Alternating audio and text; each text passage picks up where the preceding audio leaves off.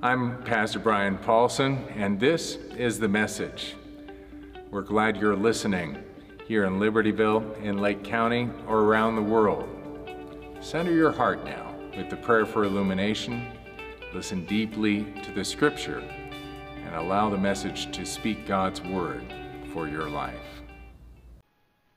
Praise our hearts, O God, to accept your word. Silence in us any voices but your own, so that we may hear your word and also do it. Through Christ our Lord. Amen. Good job, Cole. Today's passage invites believers to cry out. Perhaps one of the most profound ways we can raise our voice is in song, as the choir will offer for us today. This passage encourages us to proclaim the glory of God, which is constant in every time and season. But the verses begin with a prayer that God will send comfort, a commodity that is in short supply across the world today.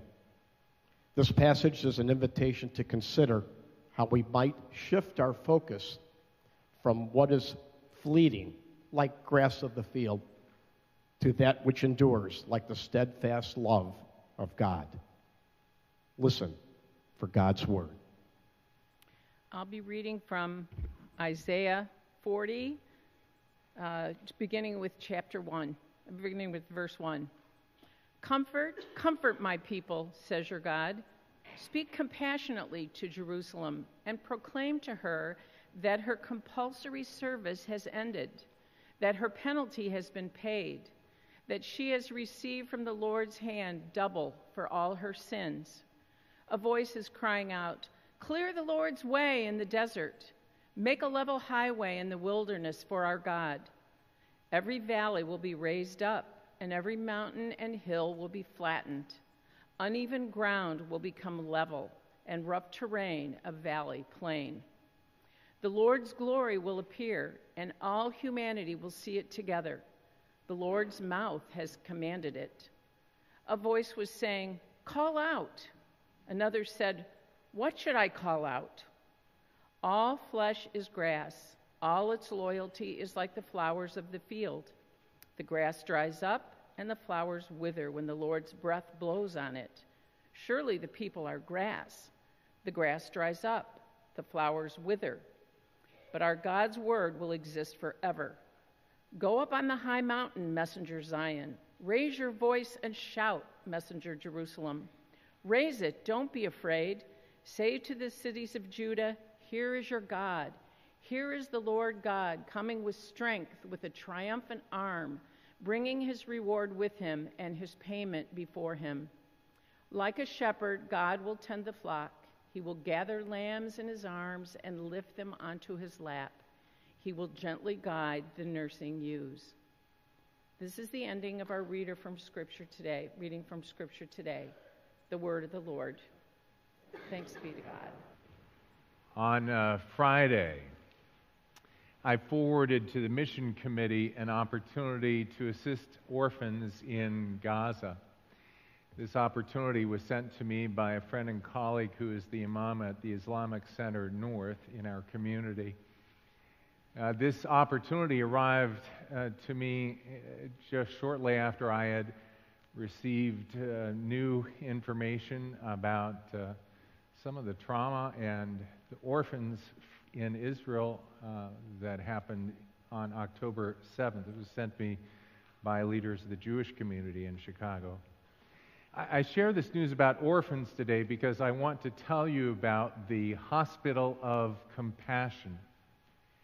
Now, some of you may remember that through the Presbyterian Disaster Assistance, we support an Anglican Christian hospital in Gaza City named Al-Arabi Hospital. In the recent ceasefire, they received some fuel, and they are full of wounded folks and orphans, too. But the Hospital of Compassion that I name today is the Ospedale della Pietà in Venice. Now, that place began in the 14th century. And the only way that an orphan, and they received only girls in this place, in this convent, the only way they could arrive is if they were small enough to fit through a small hole that was cut in the wall of the convent. It's just enough the size of an infant. So those nuns raised these children. They provided along the way also care for the poor of the neighborhood. Eventually they added a hospital, and finally they added a music conservatory for girls. These girls who arrived as orphans grew and matured with voices of angels. And they became known as the figlie di coro, daughters of the choir. And they were widely sought after for performances throughout Venice, which was the home of this hospital of compassion. In the year 1703, a 25-year-old musician named Antonio Vivaldi was hired to teach violin at the Hospital of Compassion. And during his tenure in those years, he composed the very piece that we will shortly hear, Gloria, the name of a movement in worship. Gloria, the expression of glory to God. Gloria, the same as we sing week after week in response to the grace of God, the forgiveness that we receive from God in Jesus Christ. Forgiveness of our sin. Glory be to God. In days such as these, we're tempted to just give in to despair because the sin of the world is so obvious and feels so heavy, so great. And then when we try to cry out about so much injustice, if we think critically, we begin to realize each of the glass houses that we all live in. The division, the violence, the vengeance, the anger, the anxiety, it's all so overwhelming. But into this world of ours, even today, the prophet's voice speaks. In verse 1, comfort. Comfort my people. And then as we read along, we find ourselves identifying with voices in this scripture. In verse 6, we ask as we are confounded by the events of our time, what shall I call out? And the answer comes back saying, all flesh is grass, the flower withers. Well, thanks for that. Merry Christmas. Not helpful, prophet. Then the voice continues and the comfort arrives, reminding us the word of the Lord endures forever. That word is a steadfast love, a reminder that we come from God and we return to God. A reminder that there is a steadfast love which endures forever. Now in verse 11, Scripture tells us God is like a shepherd. So today I want to tell you one of the most poignant moments that I lived as a pastor. You may know the word pastor derives from the Latin which translates as shepherd. I received a call from one of our elders on session, a figlia di coro, a daughter of our choir. She was living alone, and on that day she was confused. She was in her car. She had pulled to the side of the road. She didn't know where she was or where she was supposed to go. So I kept her on the phone, and I got in my car, and I had her describe where she was, and I found her. As I talked with her, we arrived at the conclusion that she needed to get to the hospital.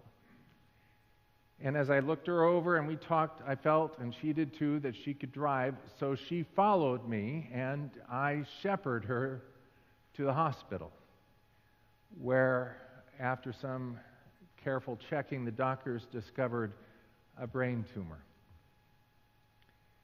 You know, there are not many times when I truly feel like a shepherd, but that was one of those days.